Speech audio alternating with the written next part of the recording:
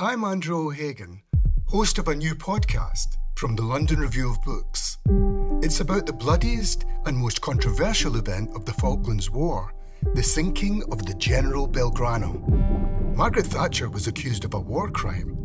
The truth would only emerge in the pages of a private diary. This is the Belgrano Diary. Listen wherever you get your podcasts. Twice. Welcome to the London Review Bookshop podcast. To find out about our upcoming events, visit londonreviewbookshop.co.uk/events. My name is Sean Hewitt, and I am very happy to be here tonight to help with the launch of Kaveh Akbar's wonderful, stunning, really impressive second collection, Pilgrim Bell. Kaveh is the author of a debut collection, Calling a Wolf a Wolf, which was also published by Penguin here. And he is also the editor of a forthcoming collection, an anthology, the Penguin Book of Spiritual Verse, 100 Poets on the Divine, which I think as you hear Kaveh read from this collection, you'll understand that there are many links between Kaveh's work and the poetry of the divine. Kaveh became poetry editor of The Nation in 2020, and his second collection, Pilgrim Bell, is the one that we're here to celebrate today. Kaveh's collection drew up a really rare feeling in me of affection for its author, a real impression of the intellect and skill, both formal and imaginative, of Kaveh's work. And it also made me very envious, and I'm sure you'll see why. It's really exacting, supple, shifting poetry. It answers this call to prayer. It's peppered throughout, or punctuated perhaps, by this Pilgrim Bell, a series of poems called Pilgrim Bell. And it answers this call to prayer in various ways. It meets prayer in memory, in the body, in explorations of masculinity, history, what it means to live in America today. And all the way through, Kaveh moves really elegantly. There's something about his poetry and his handling of syntax that manages to turn a phrase or to turn logic back on itself, to keep on questioning. And it's never settled or certain poetry. It always seems open to revising itself, open to open-endedness. This comes through, I think, in an interesting line. If you're immortal, God better be too. Otherwise. There's this point at which the line turns, and you can hear the speaker questioning themselves, turning logic around and around. Heaven, Kaveh Akbar writes, is all preposition, above, among, around, within. And I think that perhaps gets best to the heart of the poems in this collection, which are constantly aware of some mystery, some spiritual core, and are searching for the location of it, the access point to it. And also in that way, searching through the access points of the body and the intellect, the way that we might describe the undescribable, the way in which a poem might be like a prayer. The way in which a body might move or change over time, how it might be sacred, how it might be in some ways profane, and also the difference between these two things. What is sacred and what is profane? Kaveh Akbar is a tender and a vulnerable poet too. He has a capability for brutality, but also for a real rare beauty, I think. This was called up to me and evoked most clearly, I think, in one of his poems, and I urge you to get this collection. You have to see the poems in the way they're written down, but this one emerges in a square, and it deals with embodiment, the sacred and the spiritual, and also, I think, inspiration, which I think in Kaveh's book draws on a number of meanings, both the breath, as in to inspire, to breathe in, and also the spirit, and that interplay between the breath and the spirit is all the way through this book.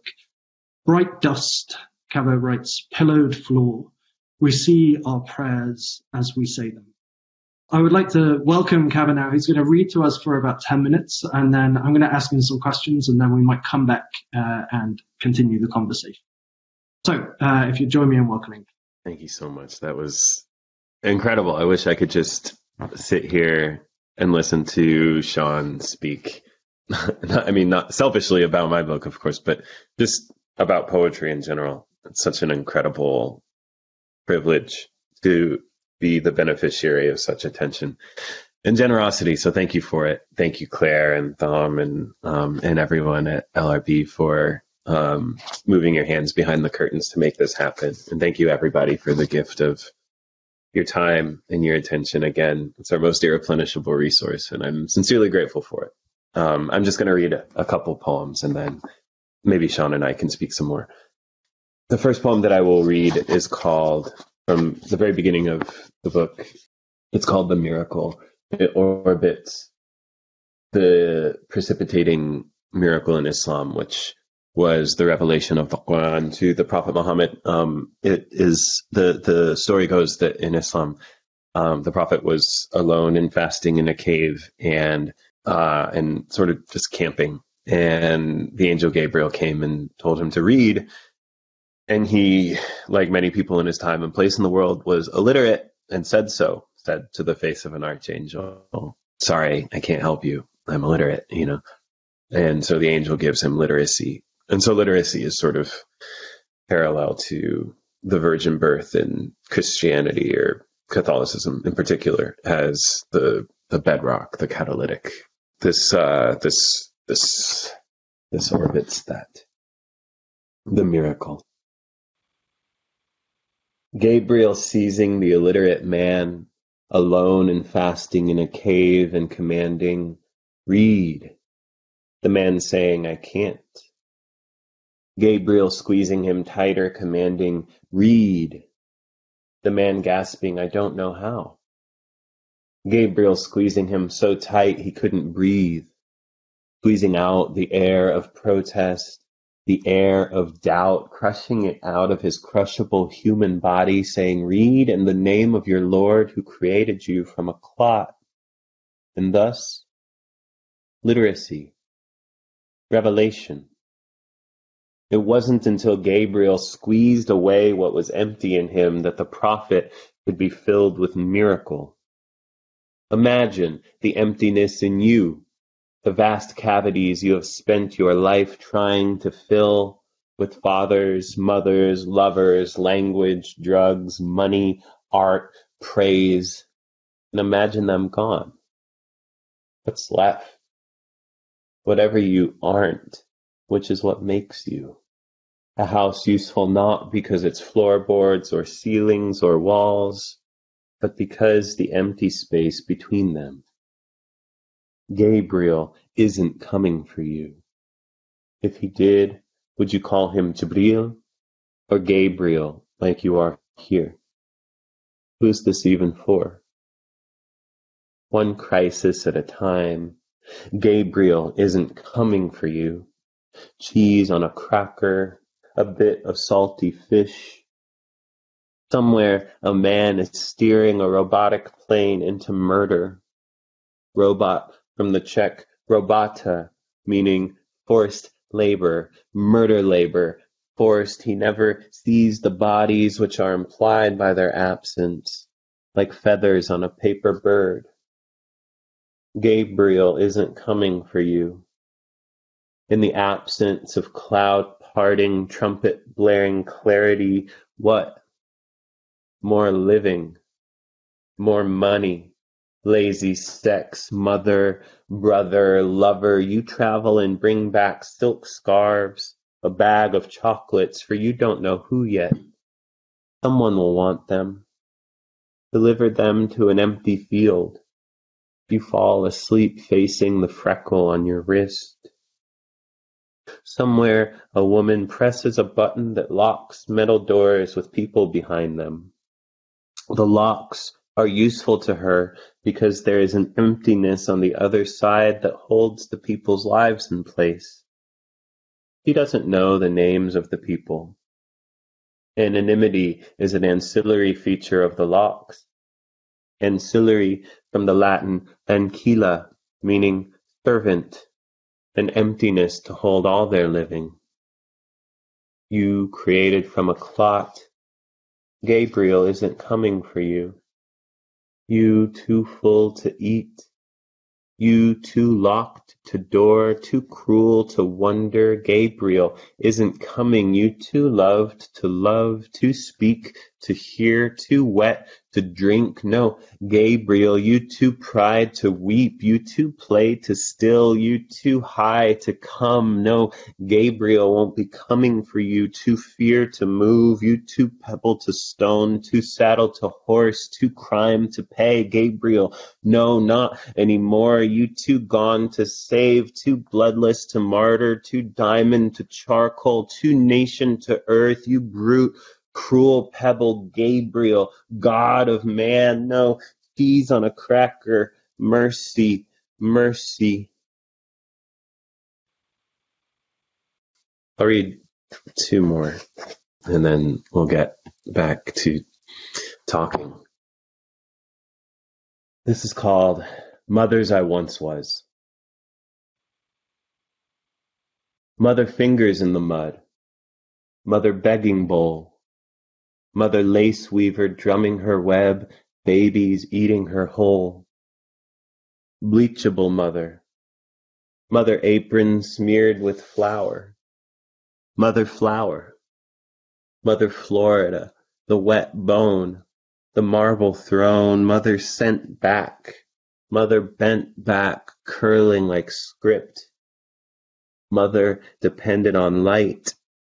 Mother depends on the night. Mother for whom the whole sky. Mother hiding in the curtains, humming too loud. Maggot mother at the shroud. Mother thought it possible. Mother was wrong. Mother song, Our Lady, mother of wet beds and aggressive disgrace. Mother persimmon name sounds the way she tastes. Mother with all of creation fattening. Mother who held on while it was happening. There are 6 poems in this book called Pilgrim Bell, which is also the title of the book, which is a thing that people do. And I'm going to read one of the last ones. This is called Pilgrim Bell.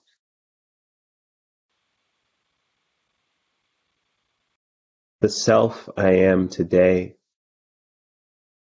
involves me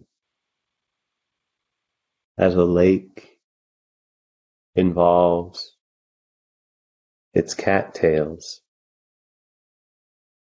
It bears me, tolerates my cotton. I would prefer not to be outlived by anyone. I reserve the right to refuse enchantment. The fables I tell always end wrong. The good archer dead by a stream. The villains counting their gold. I am so vulnerable to visionaries and absolute certainty. Tell me how to live, and I will live that way. Thank you so much for that, Kaveh. It was so lovely to hear you read those 3 poems, particularly because, gratifyingly for me, they kind of match in with the questions that I have. Brilliant. That's But planning on our part, accidentally. Yeah, that's very kind of you.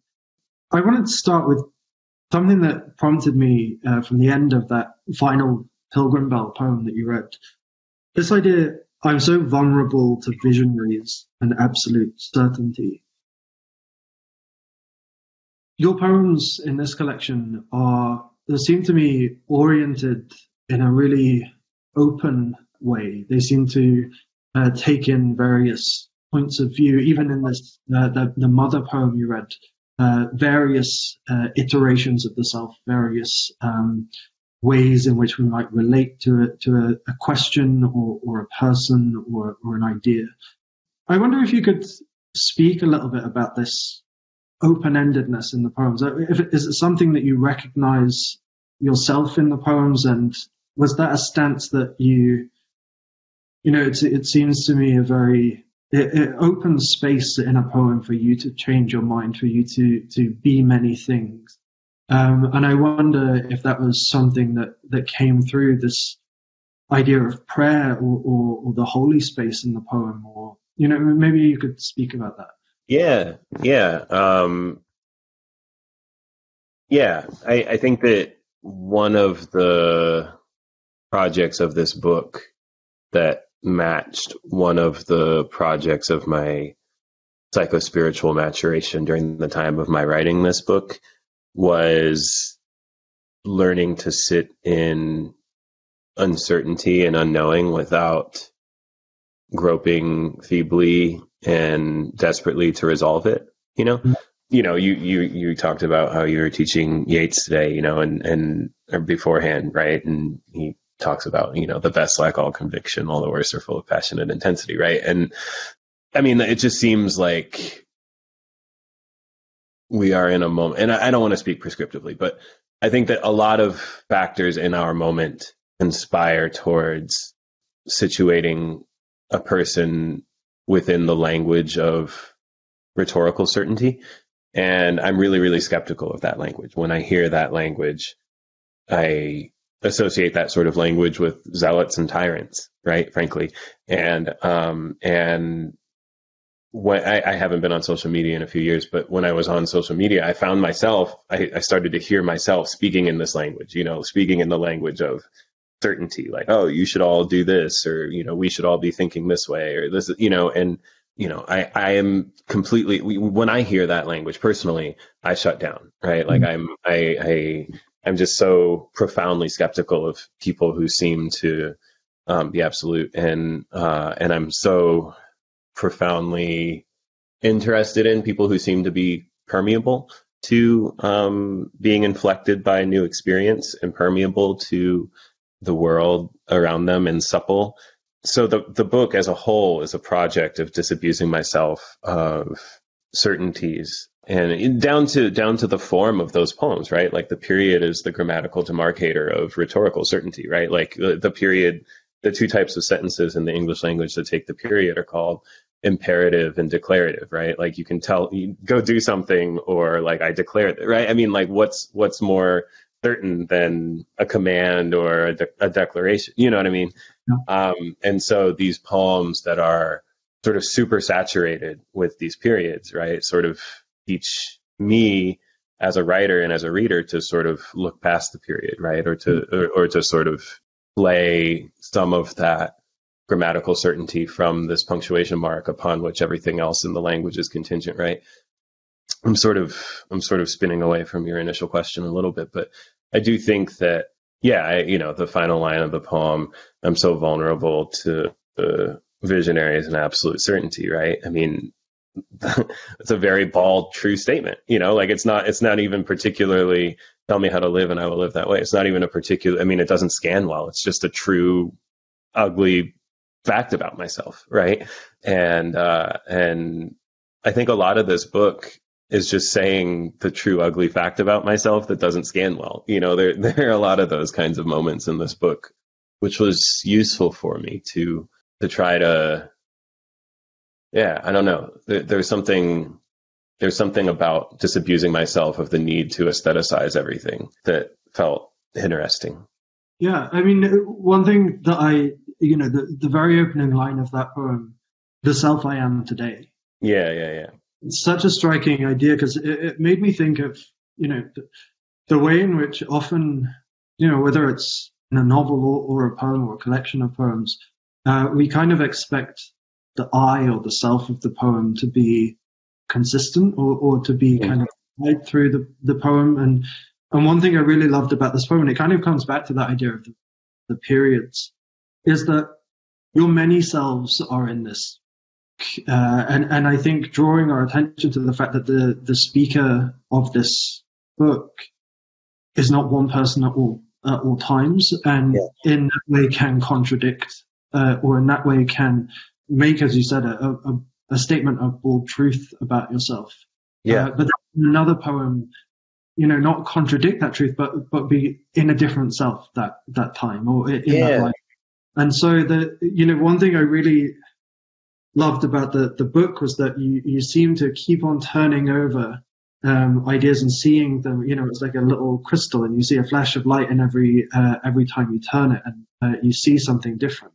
And as you go through the book, I said in my introduction, I felt a great affection for the speaker of this collection, because I felt that I had got to know more than just a lyric eye as we went through the book, because there are so many selves coming through it.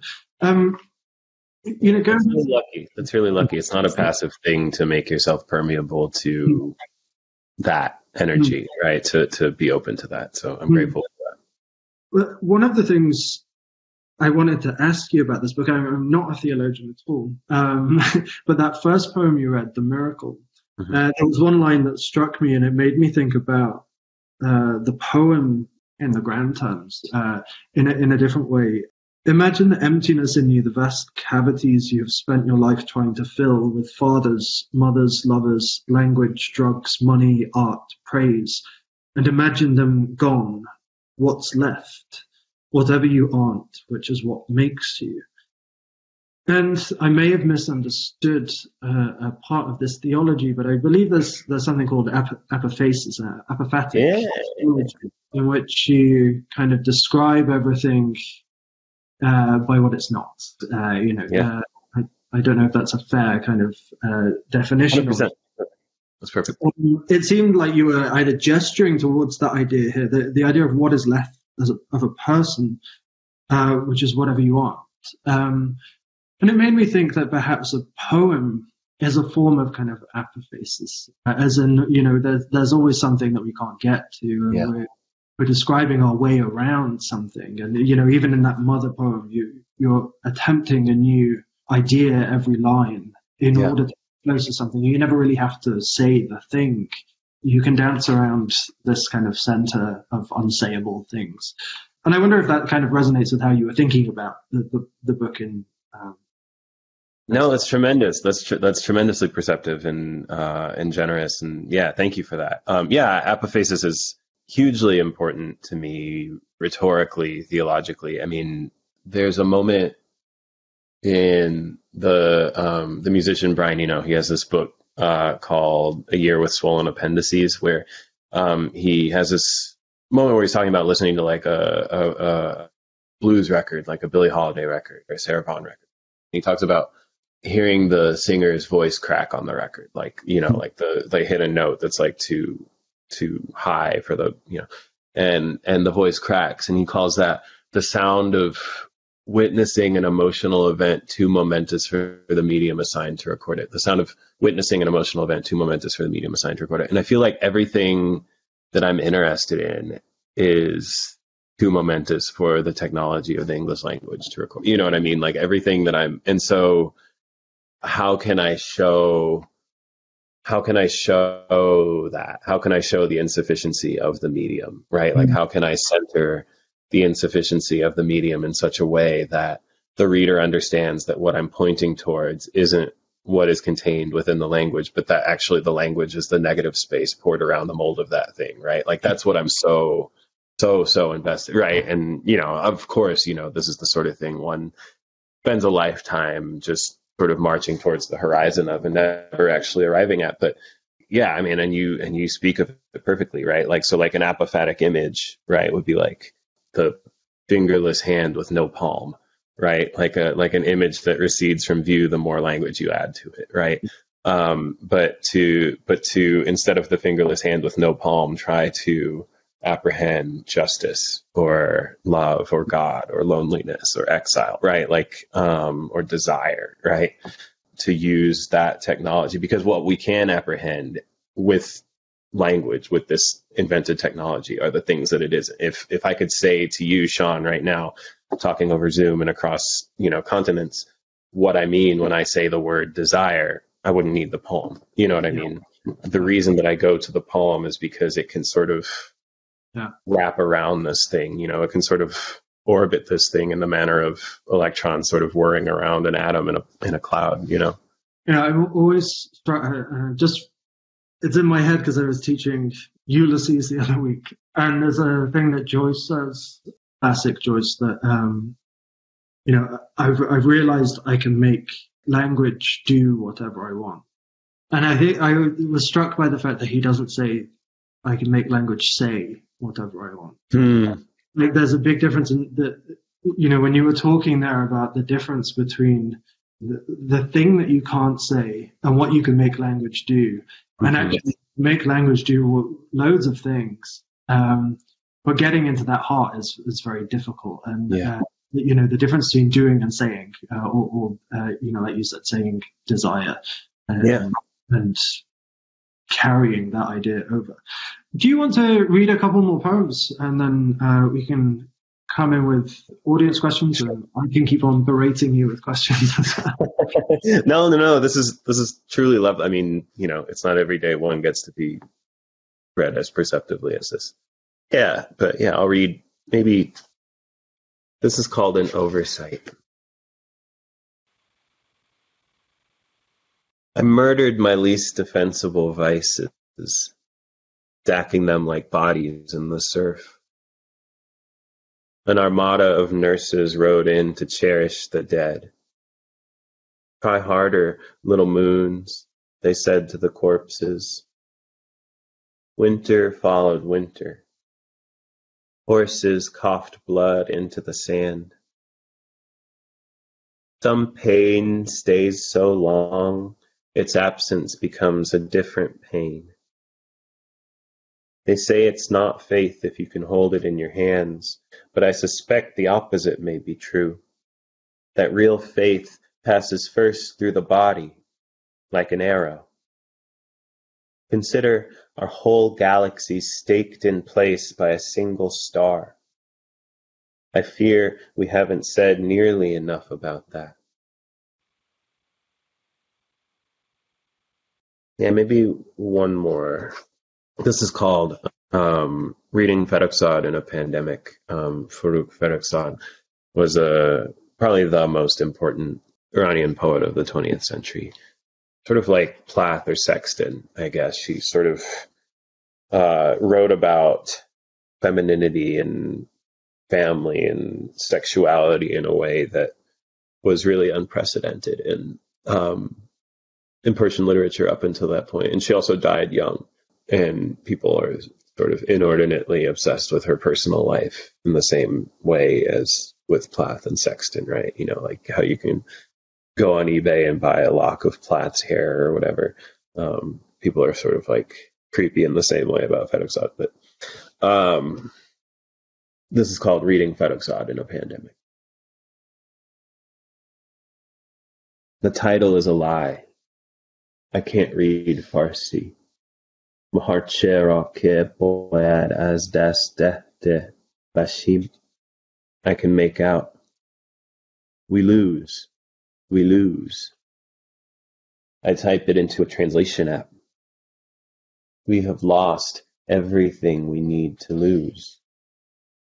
In between what I read and what is written, need everything. Here, the waving flag. Here, the other world. Because we need mail, people die. Because we need groceries, people die. I write, we need, knowing we dilutes my responsibility, like watercolors dipped in a fast river. Get behind me, English. When I text Mahar chera ke boyad az dast dehte bashim az dast dadim to my dad, he writes back, we have lost whatever we had to lose. Hammering pentameter. whatever we had. People die because they look like him. My uncle jailed, his daughter killed. This is a real fact, too wretched for letters. And yet, my uncle jailed, his daughter killed. Waving world, the other flag.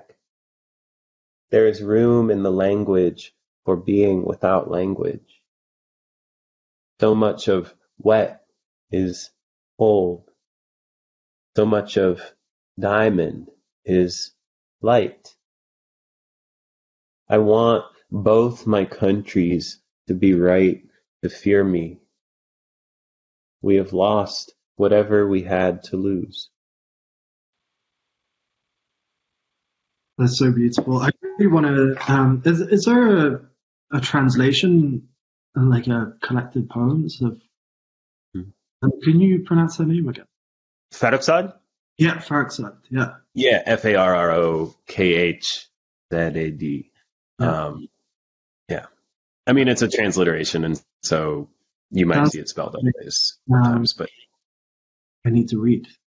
Yeah, she's incredible. Yeah. She has a new translation out that's pretty good. She has an older one done into English, by the poet Shole Wope, which is good as well, called Sin. Yeah, thank you. I love this poem that you just read with the turning over of loss and lose, which echoes again in your poem. As well, the brilliant last poem of this collection. You have some questions from very esteemed people. Sure. Mariam Hasabi, who is a wonderful poet and critic, hi Mariam, is asking.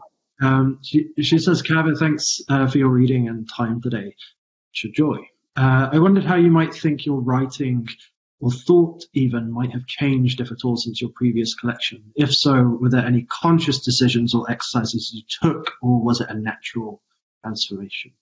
Yeah, thank you, Mariam, for being here and for being attentive.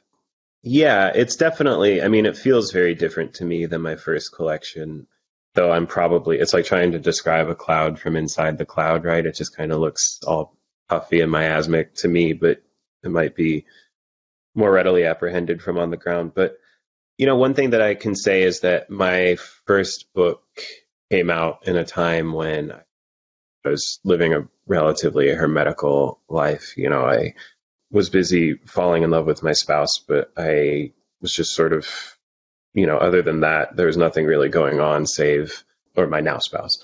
There was nothing going on save, I taught 2 classes a week, and besides that, I was just a PhD student, and I was just desperately trying to not accidentally kill myself by relapsing, and so I had stripped basically everything out of my life.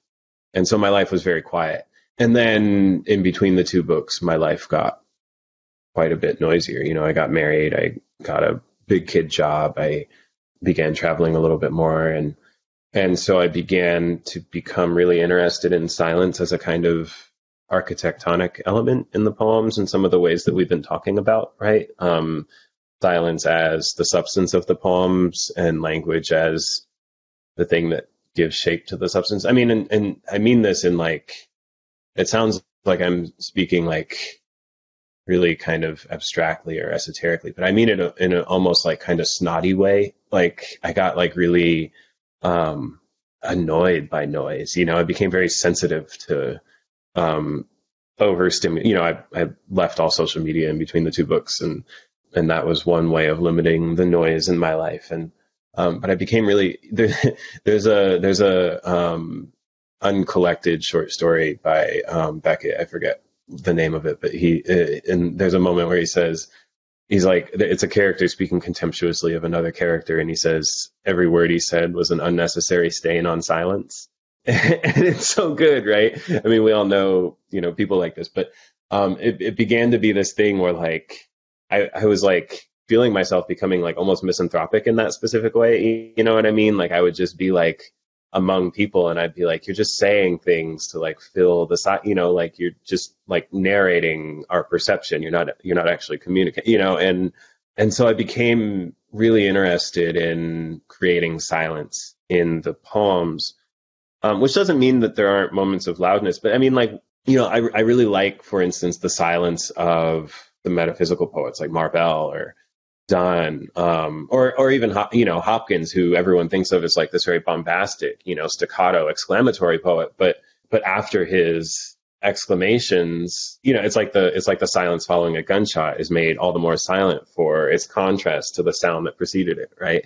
You heard in the poems that I read, the first poem that I read is it gets quite loud, right? And then the third poem that I read, the Pilgrim Bell poem, to my mind feels quite a bit more silent for the loudness that preceded it. I'm not, I realize that in this answer, I've sort of situated myself in a lineage of like Hopkins and Marvell, and that's not what I'm trying to do, but I'm just saying, like, these are people who were the sort of masters of a technique that I'm interested in. So yeah, that relationship to silence feels very different to me in the two books.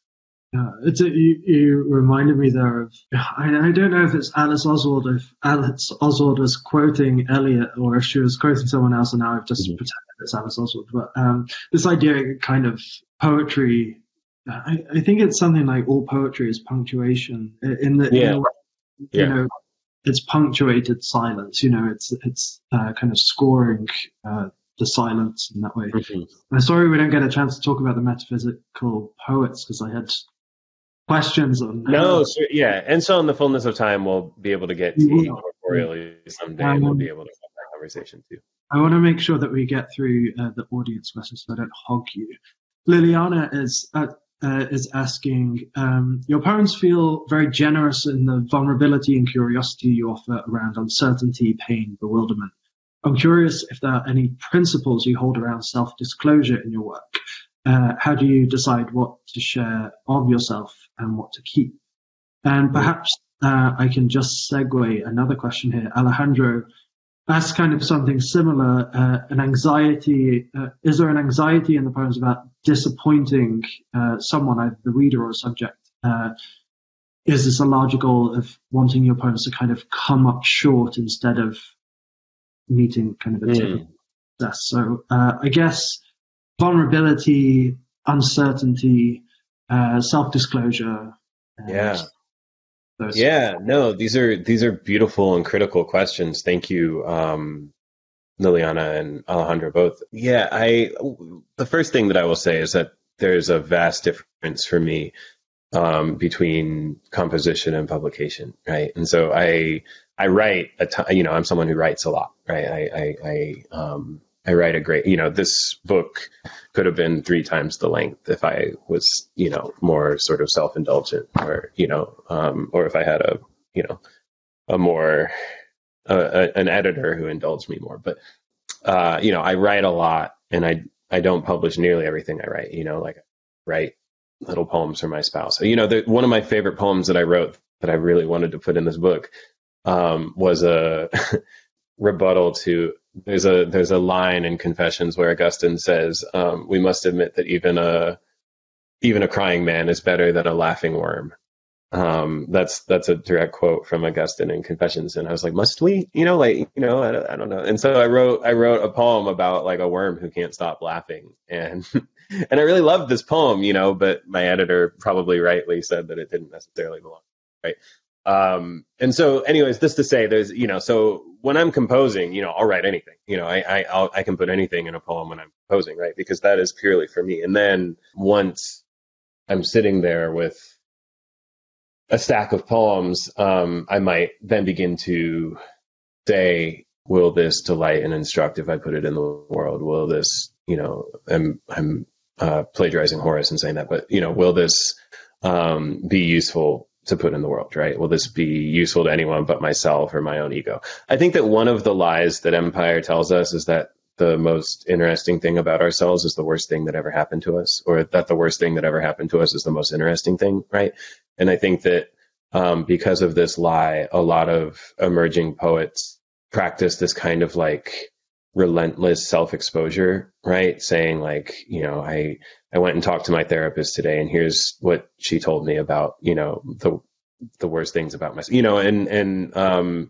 and again, like this may be interesting and useful for the poet, but the comedian Richard Pryor said that he wanted to get you laughing so that your mouth would be open so he could pour the poison down, right?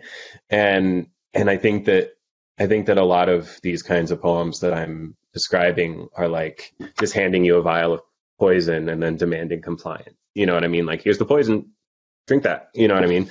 And and yeah, and I think that getting that laugh is important, right? And I'm fucking up this metaphor, but getting the laugh, meaning like delighting by means of an unprecedented encounter with language, or an unprecedented encounter with experience, or something that works its way in through the ear first, right, before it then penetrates the mind, right? So yeah, I mean, I think that there are certainly, and I'll also say that like a huge part of my life that I don't talk about in fancy spaces like these with brilliant critics is working in recovery spaces and in carceral institutions with people in recovery spaces. And in these spaces, I'm just like, here's all the worst shit I ever did. Now tell me yours. You know what I mean? Like, and so I don't really have a lot of the worst shit I ever did is pretty Googleable, and so there's not a lot that I have left to try to disclose, but I'm sort of shameless in this way. But so yeah, all of these things factor into that relationship. And then to Alejandro's question, sorry, I realized that I sort of mostly focused on the first part of that question. The idea of disappointing the reader is sort of inevitable, again, when you're using a technology like language. I mean, I guess there's something to be said for like reaching for a low-hanging fruit and then successfully grabbing it, and there are poets who, well, I don't know, I'm just taking shots, but like if I think any poet who writes with a sense of discernible stakes will have that sort of quixotic awareness that they're going to fail to perfectly render the thing and still sort of gallop into it all the same, right? It makes me think of like Magritte's treachery of images, right? Like the ceci n'est pas un but, like this is not a pipe, right? Like this is not the desire, right? Like this is not the justice. This is not the exile, right? The poem will never be that thing, right? But it is a synecdoche or a facsimile, or it'll illuminate or complicate some tiny little tendril of that thing, right? And I think that the reader is aware that that is what they're going into the poem for, right? Which is, I think disappointment is a really interesting word for it. What you were saying before with Hopkins is, you have the bomb going off and then you have the silence afterwards, Mm-hmm. The blackbird whistling or just after. In some way, kind of what you're saying made me think sometimes it's the silence after the poem where the poem happens, Yeah. Like the noise, and then you kind of tumble the reader into this blank space at the bottom. Yeah. And hope they fall into something like a poem. 100%. There's a Gene Valentine poem. This is one of my Desert Island poems, but in its entirety, it goes, the poem is called I Came to You. I came to you, Lord, because of the fucking reticence of the world. No, not reticence, not the world. Oh, Lord, come. Lord, come. We were sad on the ground. Lord, come. We were sad on the ground. And that poem is like 40 words in its entirety, but everything about that poem is in what isn't said. Like it's like her frustration to articulate the thing, right? Like I came to you, Lord, because of the fucking reticence of the world. No, not the world, not reticence. Oh, like that. Oh, like I fucked it up. Like I just wasted 2 lines trying to say a thing and I didn't get it right. Like the everything in that, like the entire poem is what isn't said.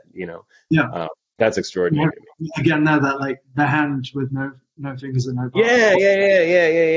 The fingerless hand. Of the idea as you go through the poem. All right. Well, one last question because it gives a good segue as well. This is from Claire from the LRB. Could you perhaps tell us a little bit about the Penguin Book of Spiritual Verse and perhaps also the importance of reading your work, which is something I was going to ask too. So perhaps were there any poets that you discovered that became useful, or was the process of putting together this anthology instrumental on Pilgrim Bell, or was it the other way around? How did that work? Yeah. Oh, absolutely. Absolutely. The anthology was the anthology was instrumental on Pilgrim Bell. Yeah. And thank you, Claire.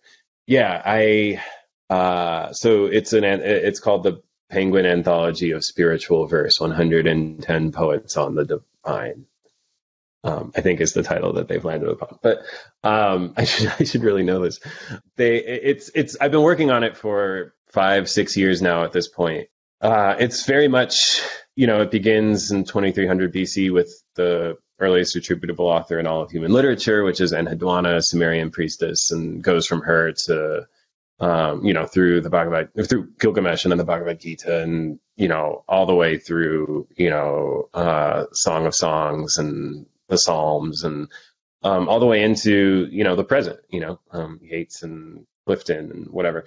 And so, obviously the project of chronicling the entire human corpus of spiritual writing would be measured in libraries, not pages, right? And this is a slim, 300 whatever page anthology, right? But in trying to create something that felt, at least again, like a sort of miniature of a conversation, and not just like the romantics and metaphysics and then maybe like Rumi and Sappho for color or whatever, but like actually reflective of the entire Earth's history.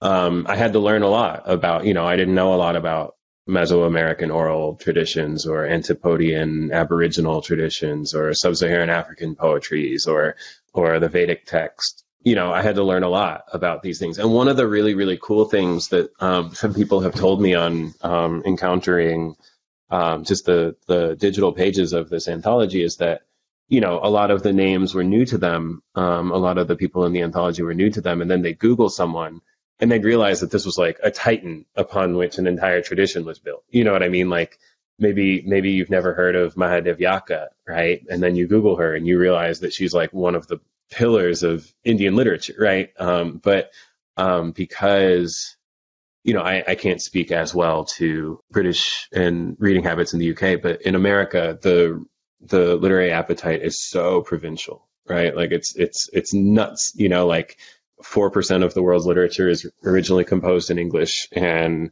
something like 98% of the literature that's sold in America was originally composed in English, right? Which is like totally backwards in both, and it's like, I talk to my students about this, but it's like, if the only newspaper you ever read was whatever, the Delaware Daily Bugle or whatever, you'd have a pretty narrow view of what was going on in the world, right? You'd have a pretty narrow, you wouldn't know a lot about what was going on in the world. You'd know a lot about what was going on in Delaware, right? But not a lot about what was going on in the world, right? And it's the same thing with like the way that we read, right? It's like, we know a lot about the issues that affect contemporary Americans in the past like 2.5 years, right? But the vast majority of humanity isn't and hasn't been living Americans in the past 2.5 years, right? And so that overcoming that provinciality, both geographically and temporally, right? Because we tend to read living authors, right? Has been critical, right? And it's cool too, because like then you realize that like, to answer the second part of the question, one of the great things that this does is disabuses me of the notion that I really have to do anything with my writing, right? Because, if Dante couldn't figure it out, if Hafez couldn't figure it out, and Basho couldn't figure it out, and Mirabai couldn't figure it out, and Sappho couldn't figure it out, like, I'm not going to do it. You know what I mean? Like, I don't, if they couldn't figure out how to like arrest the global specter of fascism and halt man's corrosive impact on the planet, and, and all of these things, and like apprehend the nature of man's cruelty to man, right? Like if they couldn't figure all this shit out, like, me sitting in Indiana, I'm not going to do it, And so like, it frees me up to write what I actually need to write without that sort of like immobilizing sense of like, I have to fix everything with the next line, Yeah. It sounds like an incredible book. I can't wait to read it. Yeah, I can't wait to hold it in my hands too. It's been Yeah, a long yeah. time in the making. All right, I think we may have to wrap up. Kevin, would you like to read a short Oh, poem sure. to read us out? So I will leave the last word to you, Kevin, but I just want to say thank you to Claire and Tom at the LRB, to wonderful audience, you for this wonderful book. When I was reading it, the first thing that came to mind after I finished it was George Herbert's, one of the definitions of prayer he has, which is the soul in paraphrase, the heart in full. Yeah. So thank you very much. It's a real gift, and I hope everyone goes and buys. And I will let you play us out. That's incredible. Thank you, Sean. Everyone should be gifted by having been read so well. And then, so maybe we can do this when your memoir comes out later on. We can do-si-do, and I'll be the you. Okay. Yeah, I'll read one more poem. Thank you to Claire and Tom and everybody everyone who's here and everyone who made this happen, the LRB. Maybe I'll just read the very first poem in the book is another Pilgrim Bell poem. Thank you all again, and I'll just leave after this. So thank you so much. This is called Pilgrim Bell. Dark on both sides makes a window into a mirror. A man holds his palms out to gather dew through the night, uses it to wash before dawn prayer. Only a God can turn himself into a God. The earth buckles. Almond trees bow to their own roots.